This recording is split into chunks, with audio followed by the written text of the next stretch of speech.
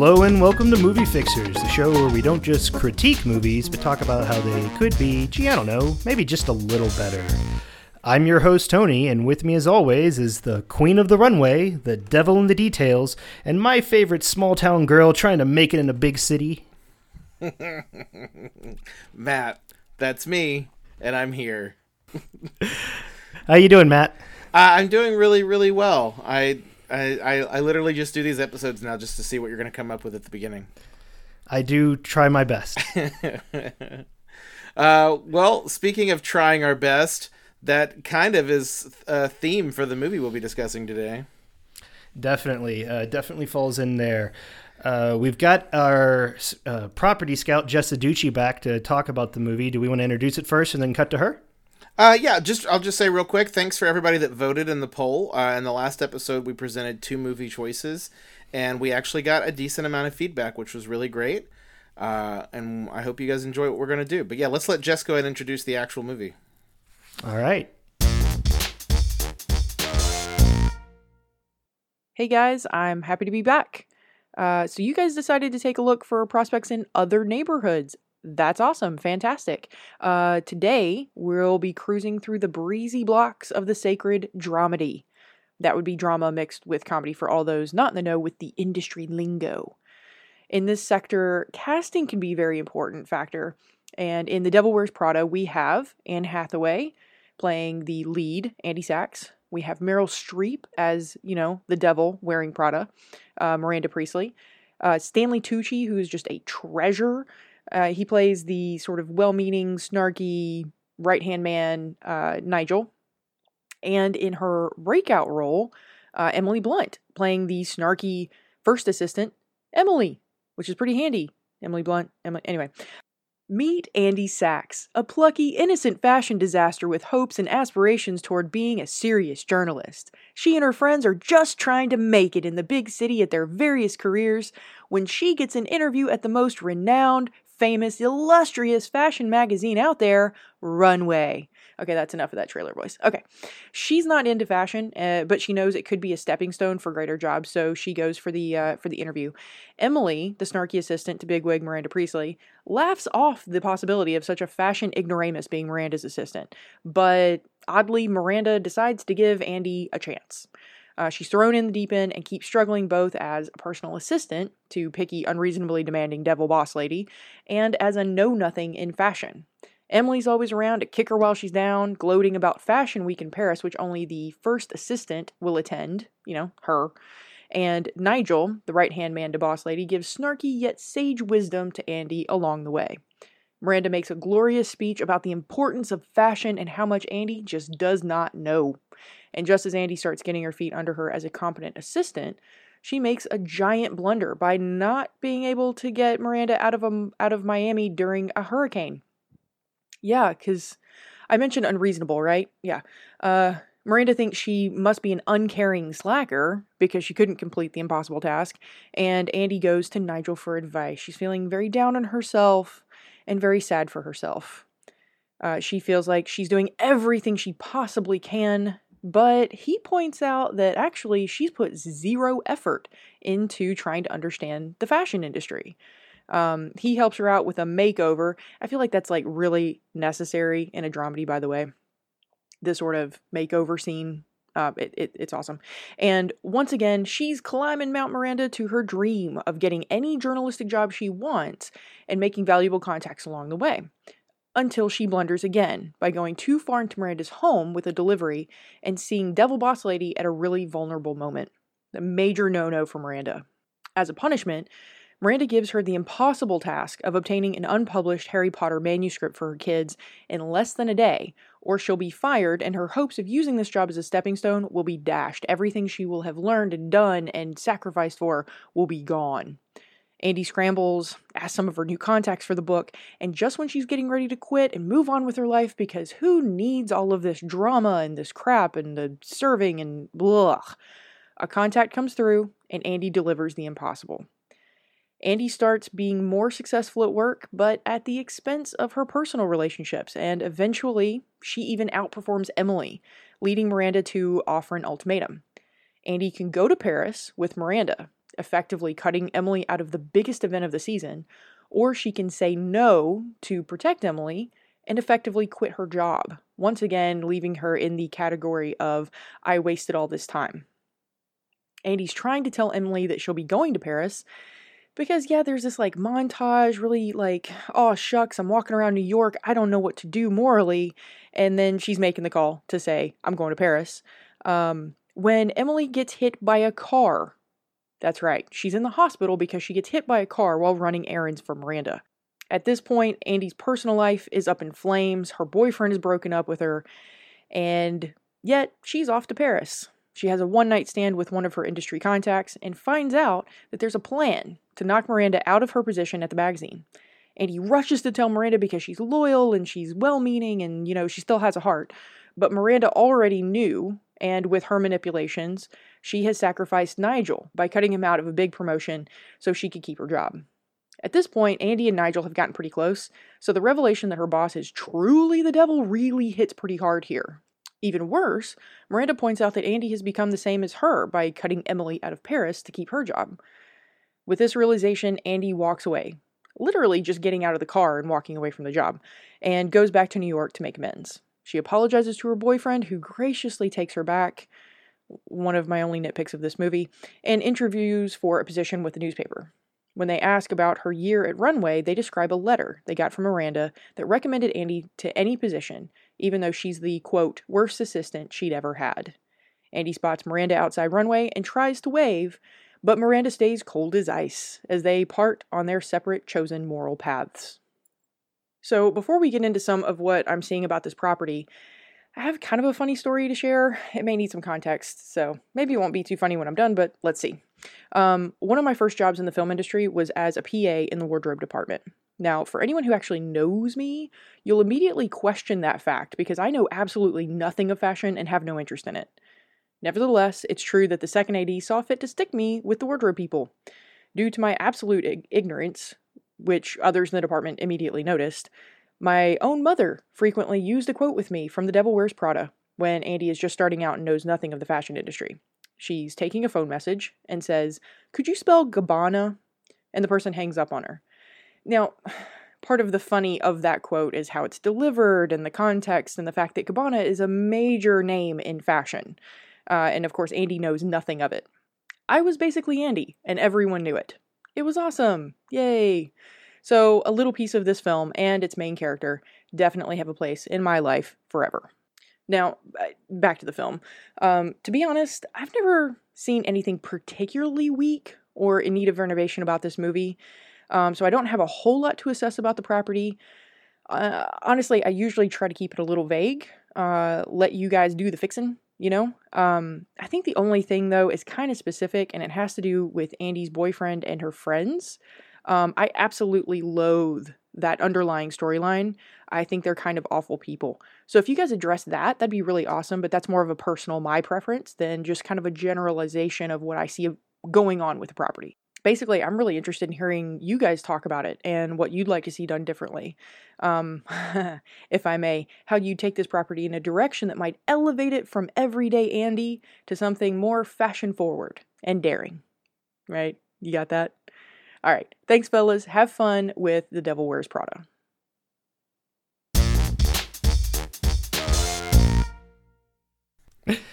Okay. I think I can say categorically no one liked the friends in Devil Wears Prada. No, they're the worst. I know Jess was worried she was an outlier. I want to thank Jess Aducci for explaining to me what Granada was, because I had no idea either. I thought you were going to say for explaining what a dramedy was. No, that's something I did know, but Granada I did not. Well, I thought she gave a really good recounting. I'm pretty much on the same page as her with this, but let's kind of get into it. What were your kind of reactions to Devil Wears Prada? I like so much about it, and it's funny because at the end of the day, I'm just kind of meh about the movie. Mm-hmm. It's cast beautifully well, and everybody owns their parts for the most part. I think we've got one guy we'll talk about later that sort of came up missed, and there are a lot of good themes in here. I just feel like they don't get enough attention, or they don't get enough of a spotlight to warrant this being a movie beyond that is beyond the need of fixing. I think we need to fix maybe, what would you think, Matt? The theme, the message of the movie. Yeah, I'm on the same page. So I've seen this movie many, many times. This movie, I think, really is iconic and kind of a classic, mostly for those performances that you've already mentioned. And also in part a little bit for the fashions, because the movie really did make an effort with the costuming in this movie. In fact, it earned itself a Costume Design Academy Award nomination for that effort. It was also at the time, and I think even now, it had the most expensive wardrobe to date in any film. Now, that's not to say they spent the money on the wardrobe. A lot of the big name brands donated a lot of the wardrobe so that they could be mentioned and shown, but it's still, just if you count up the dollars, it was one of the most expensive wardrobes in any film ever. I absolutely believe that. And, it shows on screen, too. Nothing ever feels underdressed unless it's, I think, supposed to feel underdressed. Did you have a favorite wardrobe of anybody? A favorite? Oh, man. I don't think anything really stood out for me as a favorite. I had a least favorite. The very first outfit that Stanley Tucci's character Nigel dresses her up in when she first goes back to the office and turns heads, I honest to God can't stand it. I think that's an awful look. But it's supposed to be the one that, I guess it was so in contrast to what she was wearing is probably why they went that route. I liked the things she was wearing later in the movie a lot more, but what about, did you have a favorite outfit? Oh, gee, thanks for asking. I had a favorite article of clothing. She had near the end a long brown leather jacket that I fell in love with. And, I do remember that jacket. And she had some boots, of course, boots that went well with it, but it was really the jacket that stood out to me and made me drool a little. Yeah, she had a lot of great. She has there's one of the three major montages in this movie. It's cutting her at different times, commuting to work, and one of the she had this cream colored. It almost looked like a bathrobe, but a really fancy bathrobe. That I remember thinking I get what they're doing there. She's pulling that off. Good for her. Mm-hmm. Yeah. I mean, we could honestly spend a whole episode talking about fashion. I think. Weren't we talking about fashion in our last episode a lot? Well, I always try to bring up my favorite wardrobe choices in movies. And audience, if you've listened before, for me, usually it's boots. My second is jackets. And my third thing I'll notice is bags. So. Oh, my God. I could talk about bags for a whole podcast. We almost did that. We almost made a podcast about bags.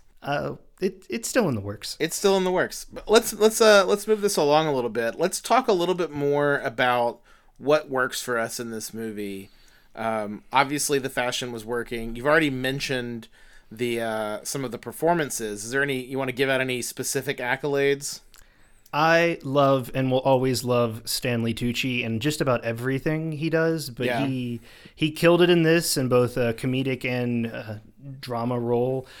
His speech to Andy, Anne Hathaway's character, and her pivotal "it's time to start giving a shit" moment was spot on. There was not a thing I would change about it, and the way he delivered it, because she's over here crying, why do I never get complimented for the things I do right? They just point out what I do wrong. And he's like, I can't say what he said, but he said it perfectly. But he basically said, you're not in kindergarten. There are no gold stars. Toughen up and start giving a crap, and then maybe you'll get noticed. And yeah. It's one of the themes, honestly, of the film that I really want to bring more light to later when we work on the fix, but he killed it. And of course, Meryl Streep was iconic. This movie is iconic thanks to her for setting that bar of just tough as nails boss, tough as nails, character, strong woman. Yeah, she definitely set a precedent there. Yeah. So I unpopular opinion. I personally find Meryl Streep to be a little overrated in general. I say that because there's just been this window of time where she was in every single movie and they weren't all A+ for me. And I'm just we can chill and take a step back on Ms. Meryl.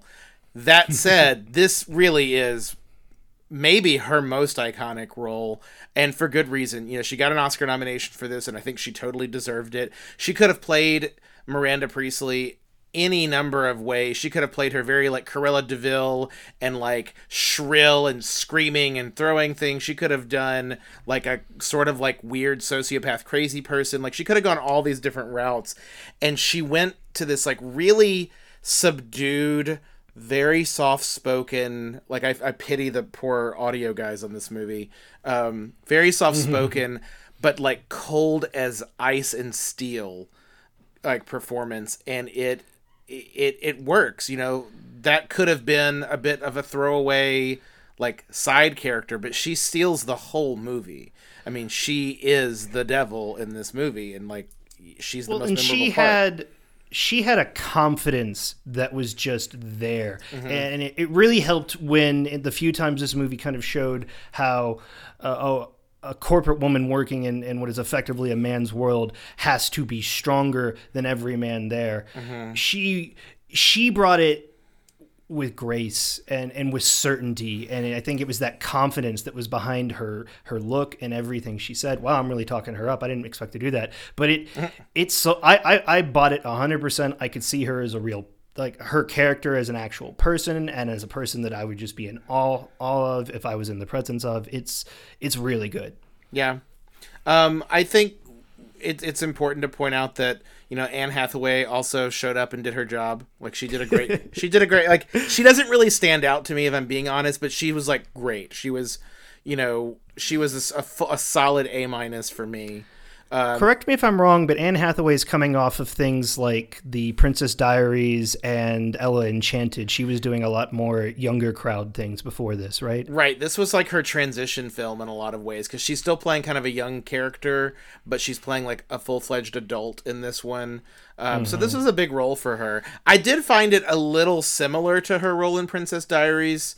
There's a lot of parallels you could draw between the characters, I think. And I think that's maybe why I didn't think she was like mind-blowing, but she was very good. I think Emily Blunt, this isn't Emily Blunt's first movie, but this was definitely her breakout movie, as the first assistant that's kind of training her and kind of the voice or the mouthpiece of the workplace. And she's good, and she's one of the characters in this movie that's actually written pretty well and has some dimension and isn't just like a one note kind of character. And I think a lot of that is because of Emily Blunt and how decent she is as an actress.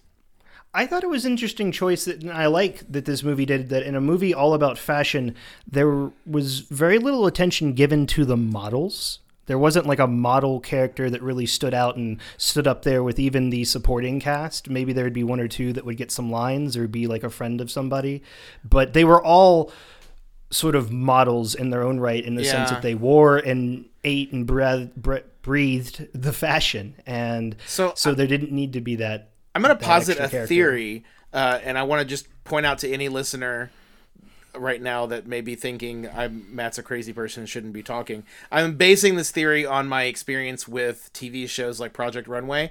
I wonder if that's because that's how the fashion industry kind of thinks of models. They're like props a little bit, you know, they're not really included in conversation. I think that's probably changing more today, but I think in the history of fashion, models aren't a part of the conversation. They're the things you put clothes on. And I think that maybe why we don't get any, like you said, there's no characters that are models in this movie that have any real voice or screen time. That's an interesting theory. And it made me think of, as soon as you said that, it made me think of Edna Mode from The Incredibles. Edna Mode.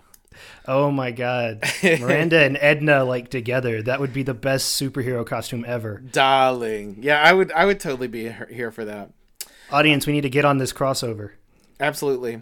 Well, anything else you want to talk about that was like a win for you in this movie?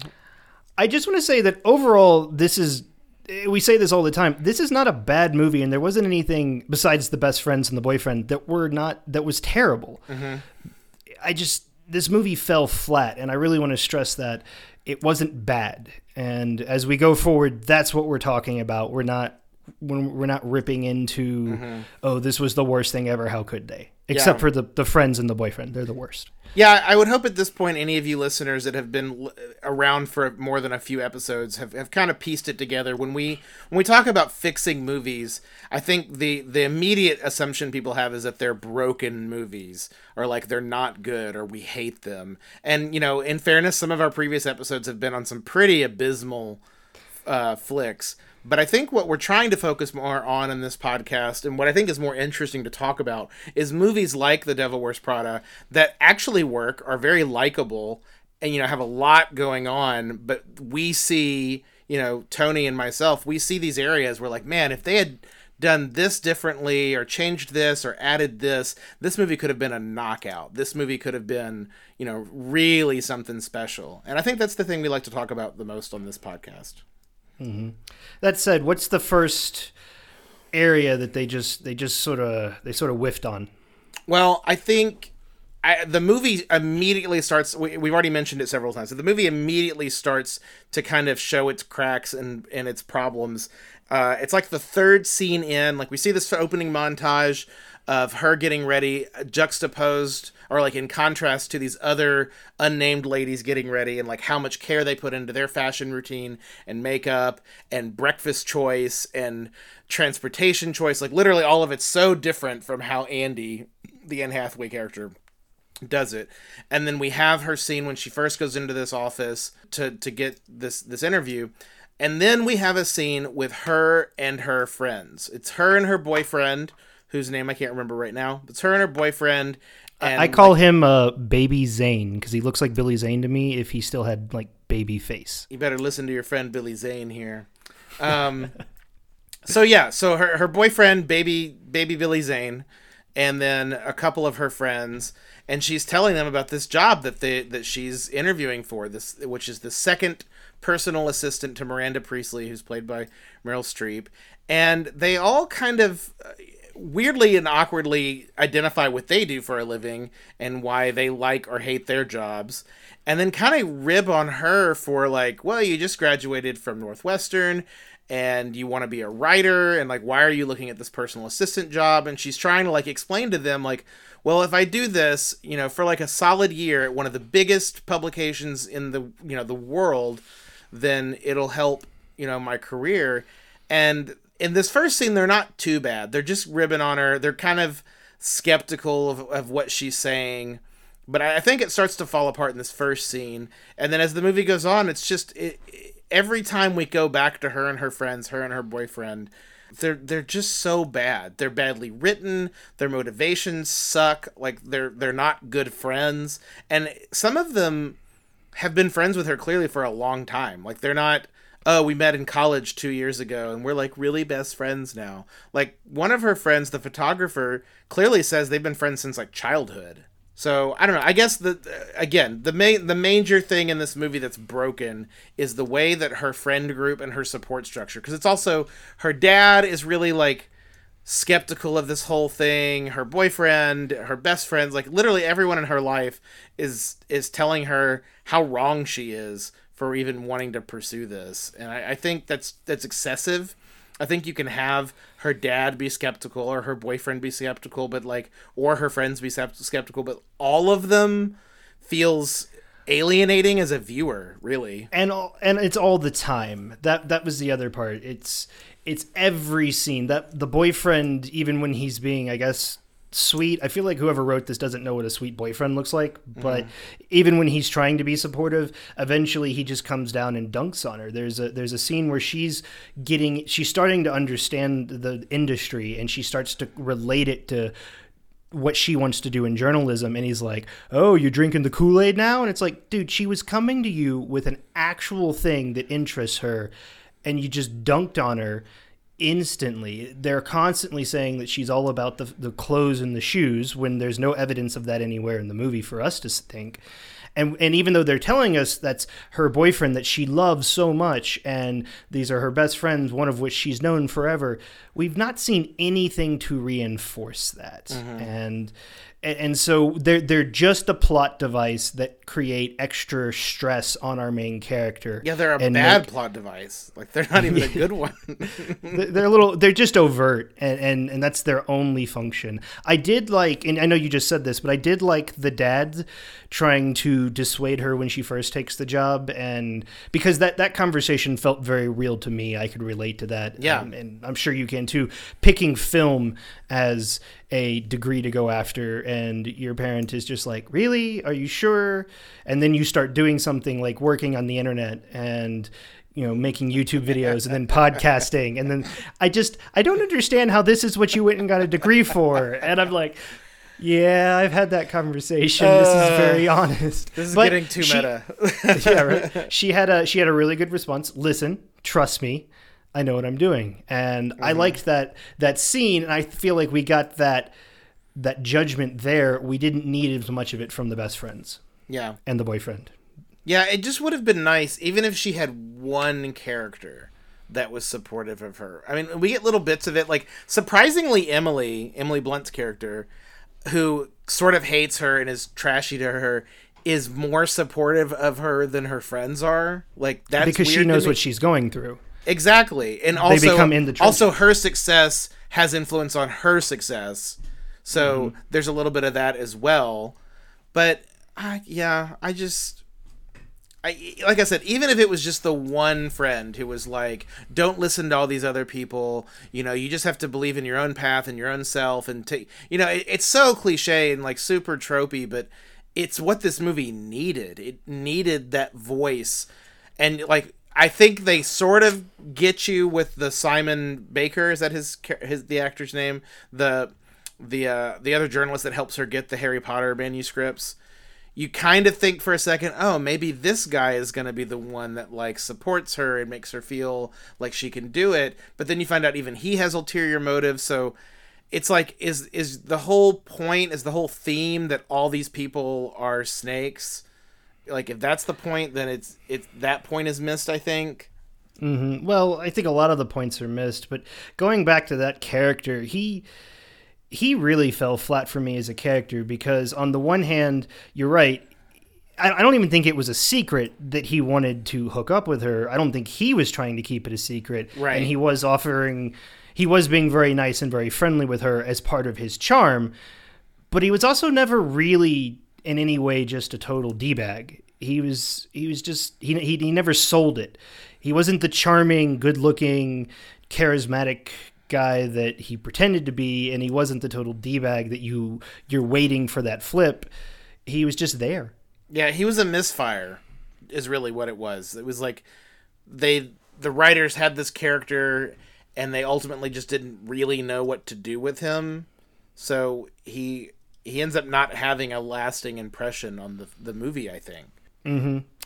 And I feel that way about a lot of things. I think that's why we talk a lot about the tasks that she had to do, because those are more memorable than the themes and the story. And it should be the other way around. We remember her trying to find the 7th Harry Potter manuscript, which, while a dated reference, still holds up. And that's interesting, but that's not a movie. That's an event. Sure. And it was. There's the Miranda demanding that she finds transportation back from Miami during the middle of a hurricane while she's trying to like go on a little date with her dad.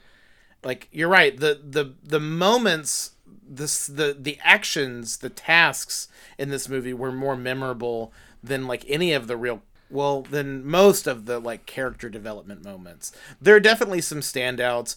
I think you already mentioned Stanley Tucci's little monologue to her about like, you need to show up and give a damn about your job. Like, even if you don't love fashion, you need to have an interest in it to work at a fashion magazine. It's like, it's such a duh thing to say, but it's also something she needed to hear. Like, stop looking for praise for every little thing you do right, and just like do your job. And that's what everyone else is doing. You're not exactly going out of your way to praise everyone else for them doing their job well.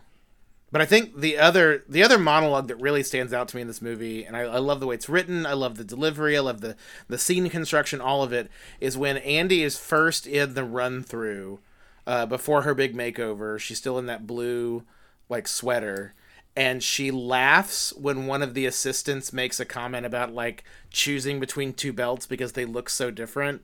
And like to the casual untrained eye, they look like basically the same belt. So of course Andy kind of snickers under her breath, and everything kind of just stops in the room, and Miranda reads her about like, oh, you think you're like too good for all this, you think you're above this, you think fashion has nothing to do with you.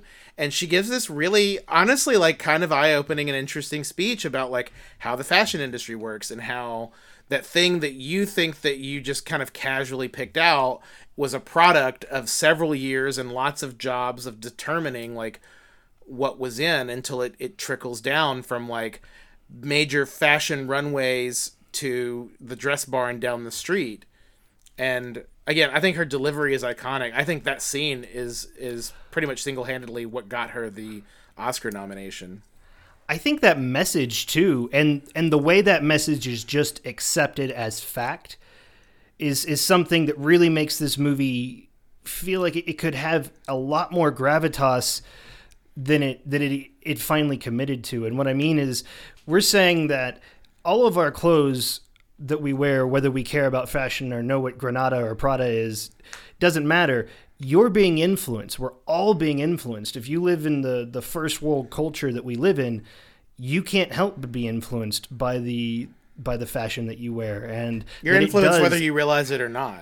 Right. And just that she called her out for the clothes you wear are your statement too. Don't pretend like you don't do that.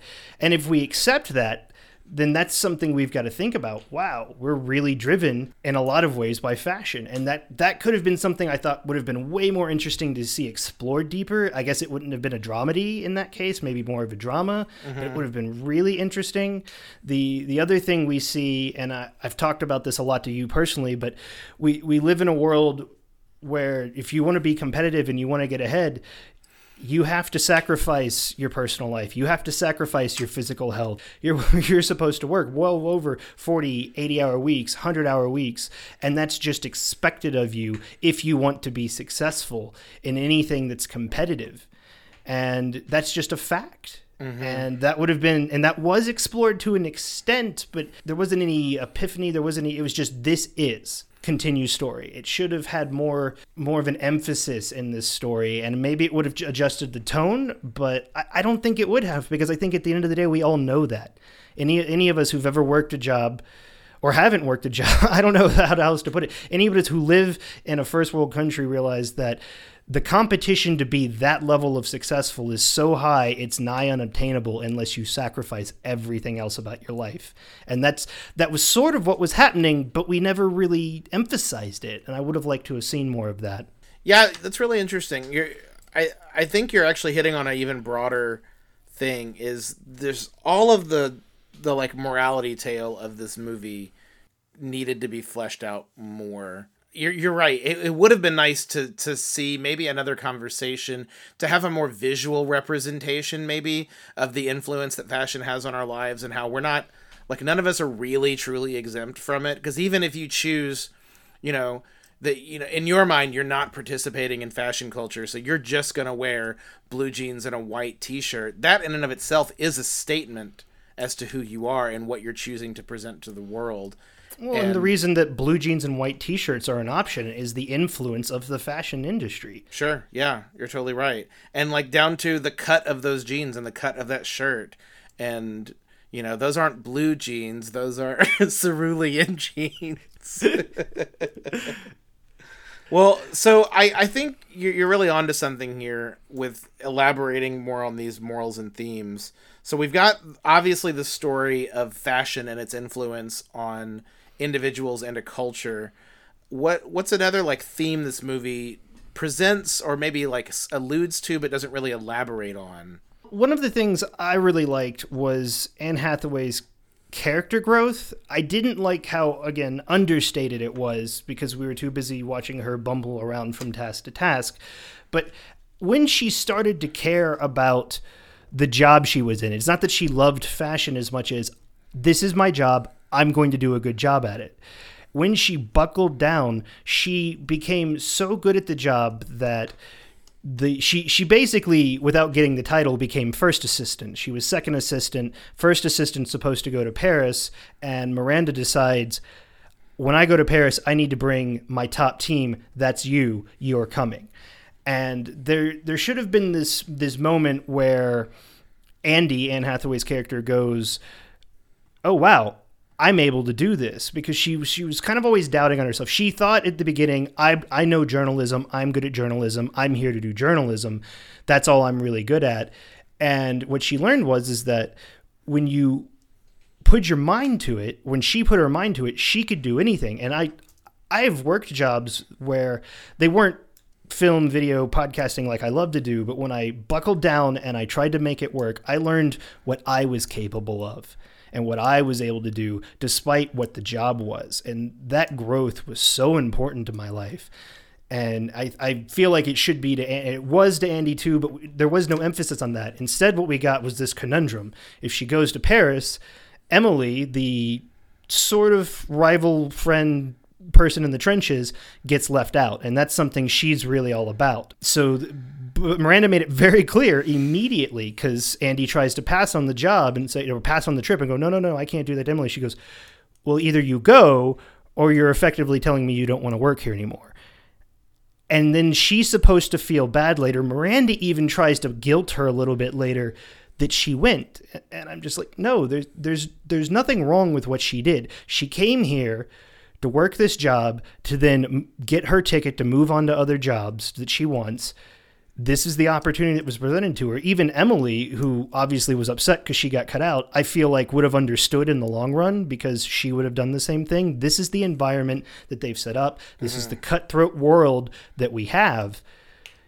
Instead, they just sort of drop it down to this, oh, she's not being nice now. She wants to be the nice girl. And it's like, yeah, she wants to be nice, but she's also very, very strong, very effective. And she earned that spot. We should be talking about how good she is, and how when she stops, sticking up her nose and looking for gold stars, that she actually achieves so much and is so capable. Yeah, we see that a lot in that end when they're leaving and Miranda's telling her all these things to do, and she's like, oh, I already did that. I messengered your outfit to the shoot. I did this. Like we see in a scene that she's become quite adept at her job. But it's like the moral of our story feels really murky, because she also walks away from the job before she's put in her year of time. But she also, like, you see her go to a job interview and you find out that Miranda did give her a good recommendation ultimately, which led to her getting the job she really wants. So, like, it was effective, I guess, but also she didn't quite follow through exactly. It's all, I don't know. Everything doesn't have to be tied up in a nice little bow, but it also could stand to be a little clearer what they're going for, what they're trying to say with this story. The consequences to the actions taken don't necessarily add up. And a story that needs to be a little bit clearer. Like you said, it doesn't have to be tied up with a bow, but if she got lucky, then we need to understand that Miranda just had a soft spot for her and she got lucky and gave her the good recommendation. Or if she left because she decided, I want to maintain a certain self that this sort of competitive world just won't allow, and so I'm going to suffer the consequences of that, meaning I'm going to have to struggle harder to get where I want because I'm not going to step on other people, then we need to see that instead, because that's believable. That's reality. That's not just tying it up to look pretty. Instead, she basically got the speech, we're not so different, you and I, from Miranda, and then walked away from everything because she didn't like that. And that sort of countermines all of this growth I feel like she had. Even though we do learn that Miranda herself is not a devil, and at no point did I ever think she was. She was just doing what was necessary to work in that kind of environment, because that's what that environment demands. Not only work in it, but succeed and be the head, the strongest in that kind of environment. Yeah. I do think that you're hitting on something interesting. The one theme that I think did come through and was ultimately like well executed was the idea of like not judging a book by its cover. Because from the beginning, you're presented with all these characters, mostly women, that you make all these assumptions about for various reasons, from things they say to the way they're dressed to the position that they're in. And then ultimately, as the movie develops, you find out there's so much more to these people than meets the eye. So I think, it's not like the movie was a failure thematically. It was definitely hitting some home runs and, getting some base hits. I don't know why I'm making sports references right now. Who am I? But we could have had better execution on some of these other themes. They failed to catch the snitch. They did. There you go. I was getting too sportsy. I was honestly getting heartburn. That's a sport. Quidditch is a sport. It is a sport, sort of a sport. All right. Well, so we've definitely hit a lot of interesting points of what works, what doesn't. Let's bring it home. Like, what's our fix for this movie? I feel like it's pretty clear, but from your perspective, what's the fix? The big fix on this one? I want to see more emphasis on the growth of Andy, and how that's a good thing, even if she does decide to leave before the year is up and burn that bridge. I want to see the consequence of that, even. Something interesting just occurred to me that we just talked about in our previous episode when we talked about an Attack of the Clones, is because we don't have anyone that's like on Andy's side, really. We don't have a sounding board for where she is at any time. We talked in the last episode about because Padme never has a handmaiden or a friend or anyone. It's literally just her and Anakin. We're never in her head. We never hear what she thinks about what's going on, what she thinks about Anakin. And we kind of lack that in this movie too. Not as much, because we do get a few scenes with Nigel specifically. We get a couple of scenes with Stanley Tucci's character where we get a little bit of her headspace, of her character growth, but not quite enough. And I think if we, like I said, if we made one of her friends more supportive, like the photographer friend maybe, then that would be our sounding board. That would be her, drinks after work, venting her frustrations, but what her hopes and aspirations still are, how she's changed. And we're missing those moments. Yeah, and you hit on something else really well too. Nigel was kind of her sounding board, but Nigel had a really impactful character moment when he was supposed to be getting this job, and because of Miranda's actions, he's lost it. She basically screwed him to save herself, and he sits back and goes, "It's okay. She'll repay me in the future." And Andy looks at him and goes, "Do you really believe that?" And this is the part that really stuck with me. He goes, "I have to." Mm-hmm. He made a conscious choice right there, or maybe he always had, but that's when we understood with his character, it doesn't matter what's right or what's wrong or what's real or what's illusion. He has decided where he's putting his faith. His faith is I choose to believe the best option. She will pay me back. And that's how I'm going to move forward from this day to the next day to the day after that. And I was just like, whoa, heavy, good stuff. You have to do that at points in your life. Otherwise, you do so. When Anne Hathaway decides to turn the corner and leave Miranda, there was never really that moment of I don't have to or I don't want to. It was just Miranda gave her what I thought was a fairly nice compliment about who she is and how her brain processes, and she decided she didn't like that. But again, we don't know because there's no sounding board. We just sort of see her face kind of curl up in disgust, and she walks away. If there was just a moment where she really made something out loud to the audience, be it vocally or just more impactful, I don't know, man, help me out here. If we had that scene with her that we got with Stanley Tucci's character Nigel, where you see this is the path she's committing down now, and it's not the path that Miranda went down, it's her own, and really sell that, I would have felt like the obscurity of the morality would have become clear. Yeah. Well, I think you could restructure the end just a little bit with the Simon Baker character, of her maybe having that moment, that epiphany of seeing her becoming like Miranda, but the negative version of that, right? The cold, distant, uncaring that people think Amanda or Miranda is. And then having her maybe even have her.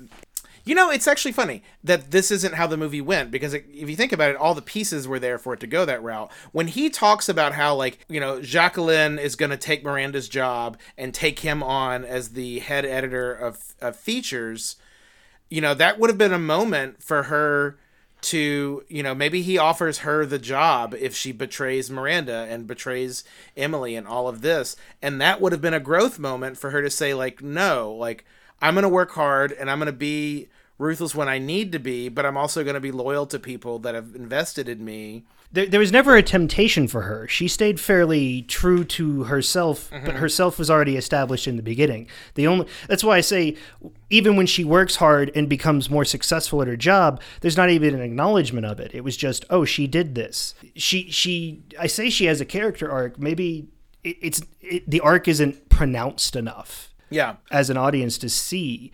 There was no temptation. There was no the other option. The other way this story could have gone, and all the pieces were set up, is she becomes lost in the job for the sake of the job. She becomes hardcore, hardworking, but she loses sight of why she was doing it in the first place, and that's why she walks away, because she realizes this kind of cutthroat, nonstop work environment is not what I want, and I'm definitely not doing what I want. I'm at this point just doing it for the sake of doing it. And that would have been a lesson that I think A, people can definitely resonate with, and B, make a lot more of an impact when she chooses to walk away from it. Yeah, she's gotten this far, there are all these benefits, but that's not really what she is and what she's about.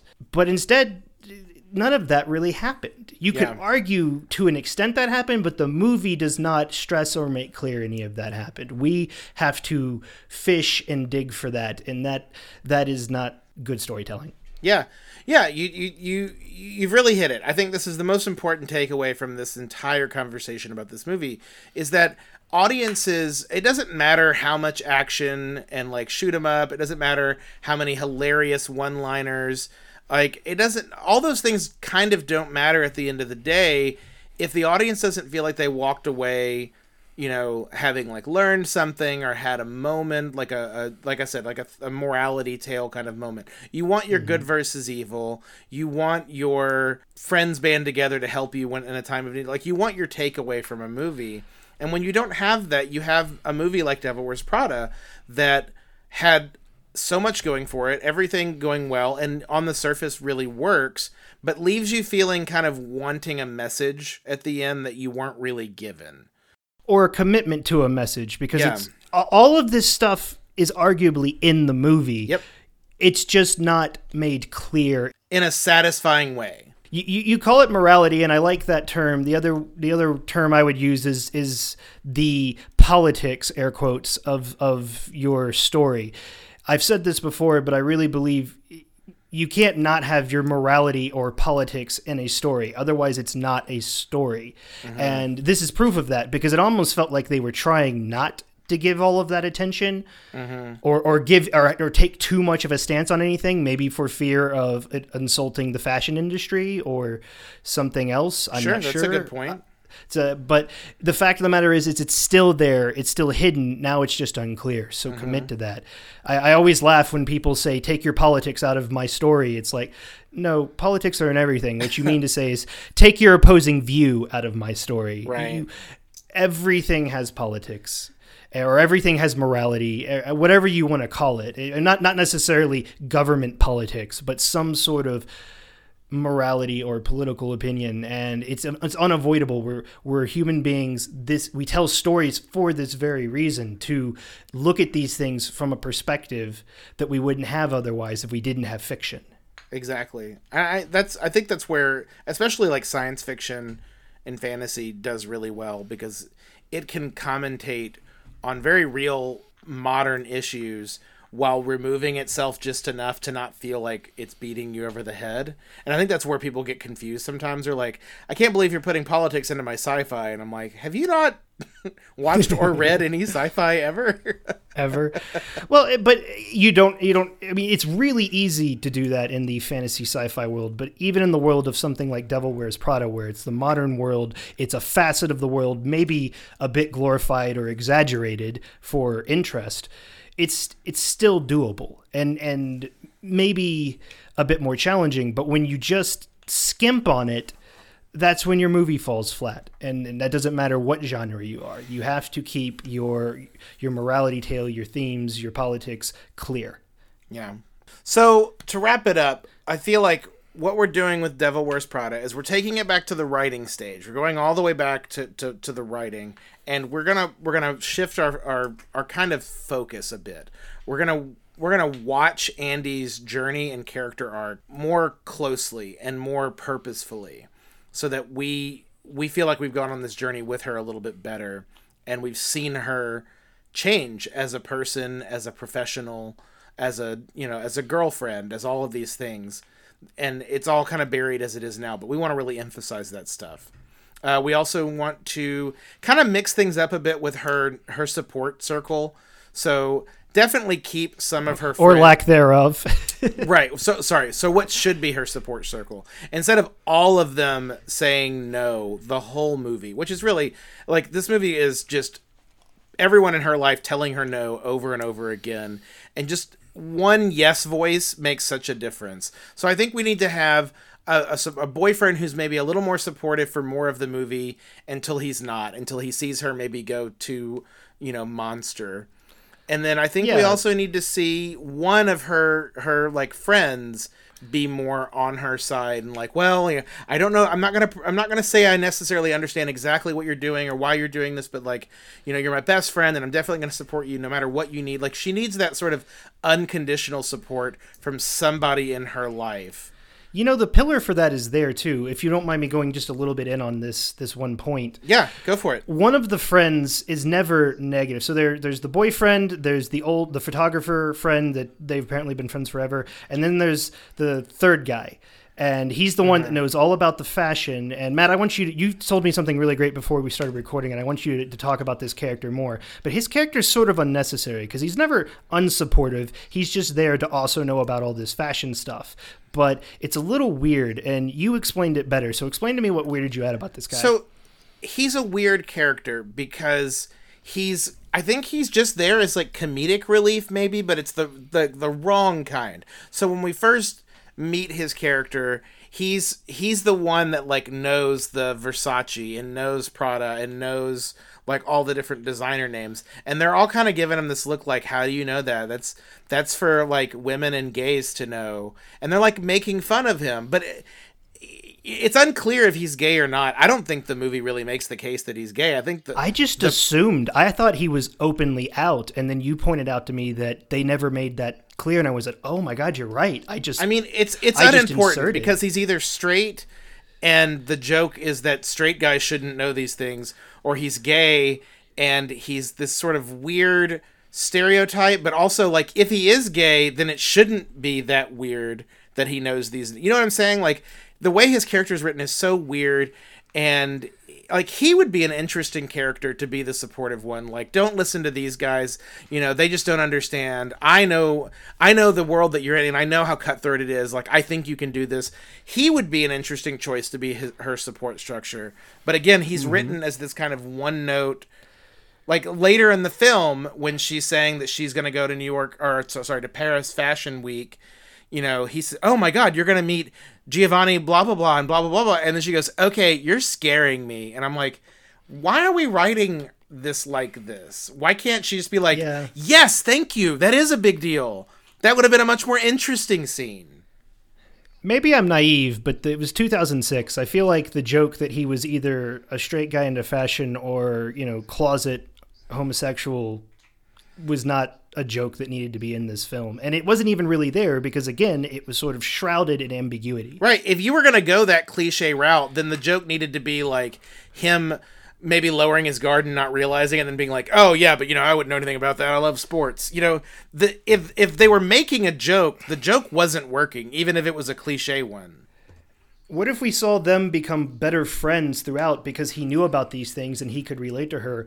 That becomes, you've already said this, but he becomes her sounding board, and we also watch the growth in their friendship, the two that obviously, or at least from what we see in the movie, are the least connected. Yeah. Oh my God, another thing we could do with his character, because he says in the very beginning he's a corporate analyst, and that how much he hates that job is like him being her support person, seeing her work hard in this industry and give up everything for a dream, is what encourages him and inspires him to pursue whatever his real dream is. And again, you could go super cliche with it, like, my real dream is to sing on Broadway, or, whatever it is. Like, even if you went the cliche route, at least that's more satisfying than him being a complete waste of space character.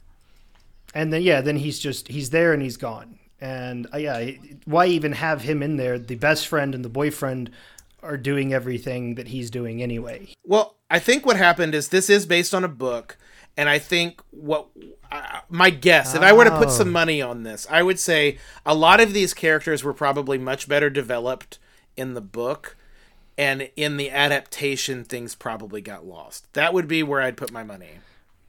That's a good thought. Okay, that makes more sense. And, even with the fact, so you said it was 2006, maybe in the books he is gay or in the closet, and he has a whole, like, coming out arc or something, and the studio decided they didn't want to, portray that. So what ends up happening is characters that have fully, like, realized character arcs or, like, backstories in a novel end up being watered down to the point of, like, why are they even in the movie in the first place? Again, these are all just, like, theories. I haven't read the book, but that... I could definitely see that happening. Got a potential, it's a potential Breakfast at Tiffany's moment there. Yeah, absolutely. Huh.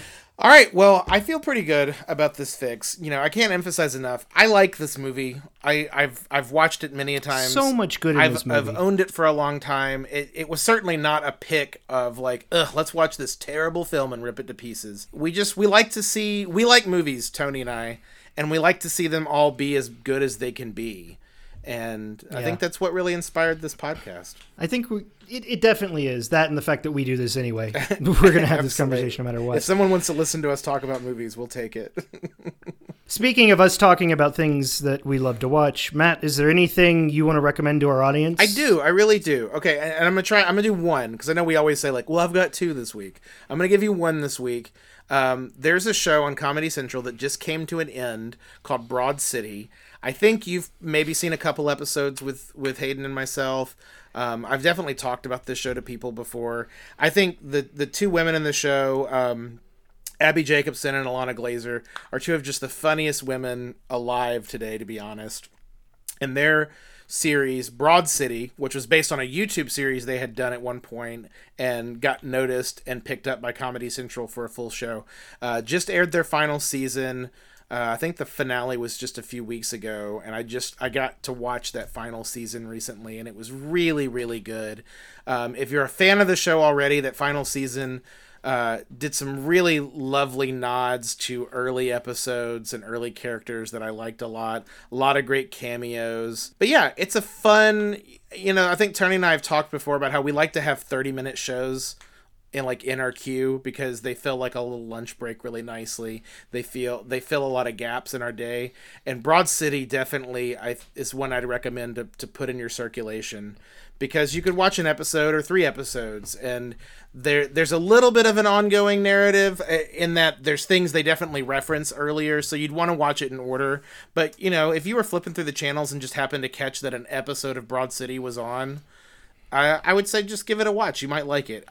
Their humor is a little on the crude side, so if you're not used to two young women being a little crude, then it might not be for you.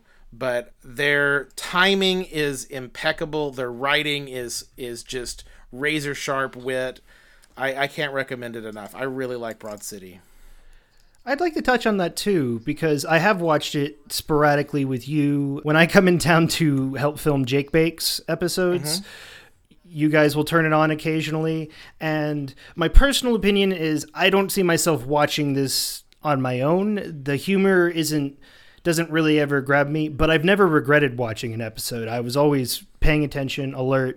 And what I would say to everybody watching this, maybe try and watch it with some friends, because watching it with you and Jake always made it better, because you two would just crack up and stuff that, different tastes I didn't laugh at. You two would just love and then be quoting the whole week we're filming. And it would stick with me. It would just stick in my head. And I'm like, if I just saw that by myself, I would have forgotten that line and it would have just gone to the ether. But the fact that I watched it with you guys and I got to kind of feed off your energy made it so much more fun. So I would say watch that with friends if you have the opportunity. Interesting. That makes me want to put this in our queue. I think I want to do an episode of Movie Fixers talking about like the environment in which you watch things and how like a midnight, premiere of a movie is not the same experience as a Tuesday afternoon movie or a middle of the afternoon in your fully lit home.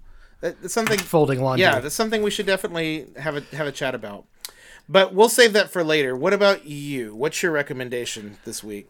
All right, so I'm going to go on the other side of the spectrum. I recently had a surgery on my foot. It's okay, I'm fine, but I've been laid up on the couch, and I restarted one of my favorite TV shows, which is the show Community. It is another short comedy. It is very self-aware. It sort of homages the tropes of all the other types of TV.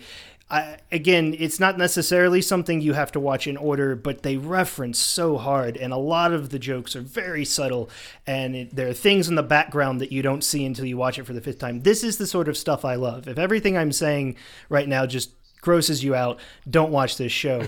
But if you really just want to fall in love and get into a show, this sitcom is one of the best. And it honestly, it finished sitcoms. I don't want to say it ruined sitcoms, but it finished sitcoms for me. It did everything. It acknowledged everything that it did it from. And I mean, I was a child of sitcoms. I watched them all. Cheers, Mad About You, Friends, all of them. I can still tell you things that happen in Friends. I could not tell you what I learned in school that year. It's funny. One of my best friends is when we video game, his wife's watching Friends in the background, and I just start quoting it because I can hear it. It's crazy. But this one is, to me, the quintessential, the end-all, be-all of sitcoms done right, sitcoms done. And it's just so funny if you just like that kind of deep cut homage humor. I love this show so much. I could just keep going on. But Community, check it out. Get through the first season. It's simple. If you love it, you'll just keep going. If not, I understand. Yeah, it's interesting you say get through the first season, because I still think that first season is the strongest season of that show. Overall, yeah. It's just it every episode has something really charming going on for it. And I don't know, hearing you talk about it makes me definitely want to watch it again. All right, well, I think that's our show for this week. Everyone, thank you for listening. Tony, we haven't picked our next movie, have we? I had a suggestion for you. And if you don't want to do it, that's fine. But I just recently rented The Crimes of Grindelwald, which I'd never watched, and it was in theaters. And I'm very disappointed. And for a lot of the same reasons I felt disappointed with parts of Devil Wears Prada. Only I'm more disappointed with The Crimes of Grindelwald. I would really like to watch that again, not just because it's still in my queue and I've got 24 hours to watch it again and take notes, but do that one and break it down. Do you think it's too soon to do another Harry Potter? No, I don't think so. I think this would be a really interesting episode because a lot of people didn't care for this second film in the Fantastic Beasts series. It got worse reviews than the first film, but I came out of it liking it so much more than the first one. And I definitely would like to talk about this. And I think this would be a good one to maybe invite a guest on. I've got someone in mind. I don't want to say their name right now because I want to see if they want to do it first and see how you feel about it. But I think this would be a really good episode to bring on a guest, someone that I've already talked to about this movie. And I think they have a very solid recounting and analysis, I think, of this movie. So yeah, I'm prepared to say let's do this one next. Whether we get the guest or not, I think you and I could definitely tackle this one. Mm-hmm. Well, you think the next 2 weeks? Yeah, we've been kind of doing an every other week sort of deal. I think we missed last week. We were supposed to do one audience. That was on me. I had a surgery and I was not in the right headspace to talk about Prada. It happens sometimes. So yeah, yeah, let's say about 2 weeks from this, we'll go ahead and talk about The Crimes of Grindelwald. That gives everybody listening a chance to see it if they haven't seen it already, or watch it again if they want to be prepared. Excellent. All right, Tone, well, give us the credits. Okay, credits. As always, I am your host, and my co-host is Matt Goad. Hello. Executive producers are Kristen Faith and Hayden Smith. Our property scout has made her currently last debut on our show. Jessa Ducci let us know that while she's been loving this, it's just been a bit of a time crunch. She's got a lot of irons in the fire, a lot of conflicts, and asked if she could bow out. And we told her, hey, we weren't exactly paying you, so yes, of course, do what you got to do. But I just want to give her a special nod and a huge thank you. She is amazing, taking time out to watch these movies, some of which were terrible. Yeah. And giving us a succinct and well done synopsis and plan along with our whole Movie Fixers home improvement vibe there. I just really enjoyed that. Yeah, thank you, Jess. Thank you so much. We love working with you, and I hope we do something else with you again soon. And again, also thanks to our husband who provides our thumbnail artwork and any other artwork we need now or in the future. And with that, I guess that's our show. A special thank you to our listeners. We'd probably still do this if no one listened, but it's definitely more fun when people listen. Definitely give us some feedback on Facebook, Twitter. You can email us at contact@onlyontSD. Let us know what you think about this episode, past episodes, and maybe any movies that you'd like to see us do in the future. Until next time, this has been Matt and Tony, Movie Fixers. We'll see you next time, everybody. bye.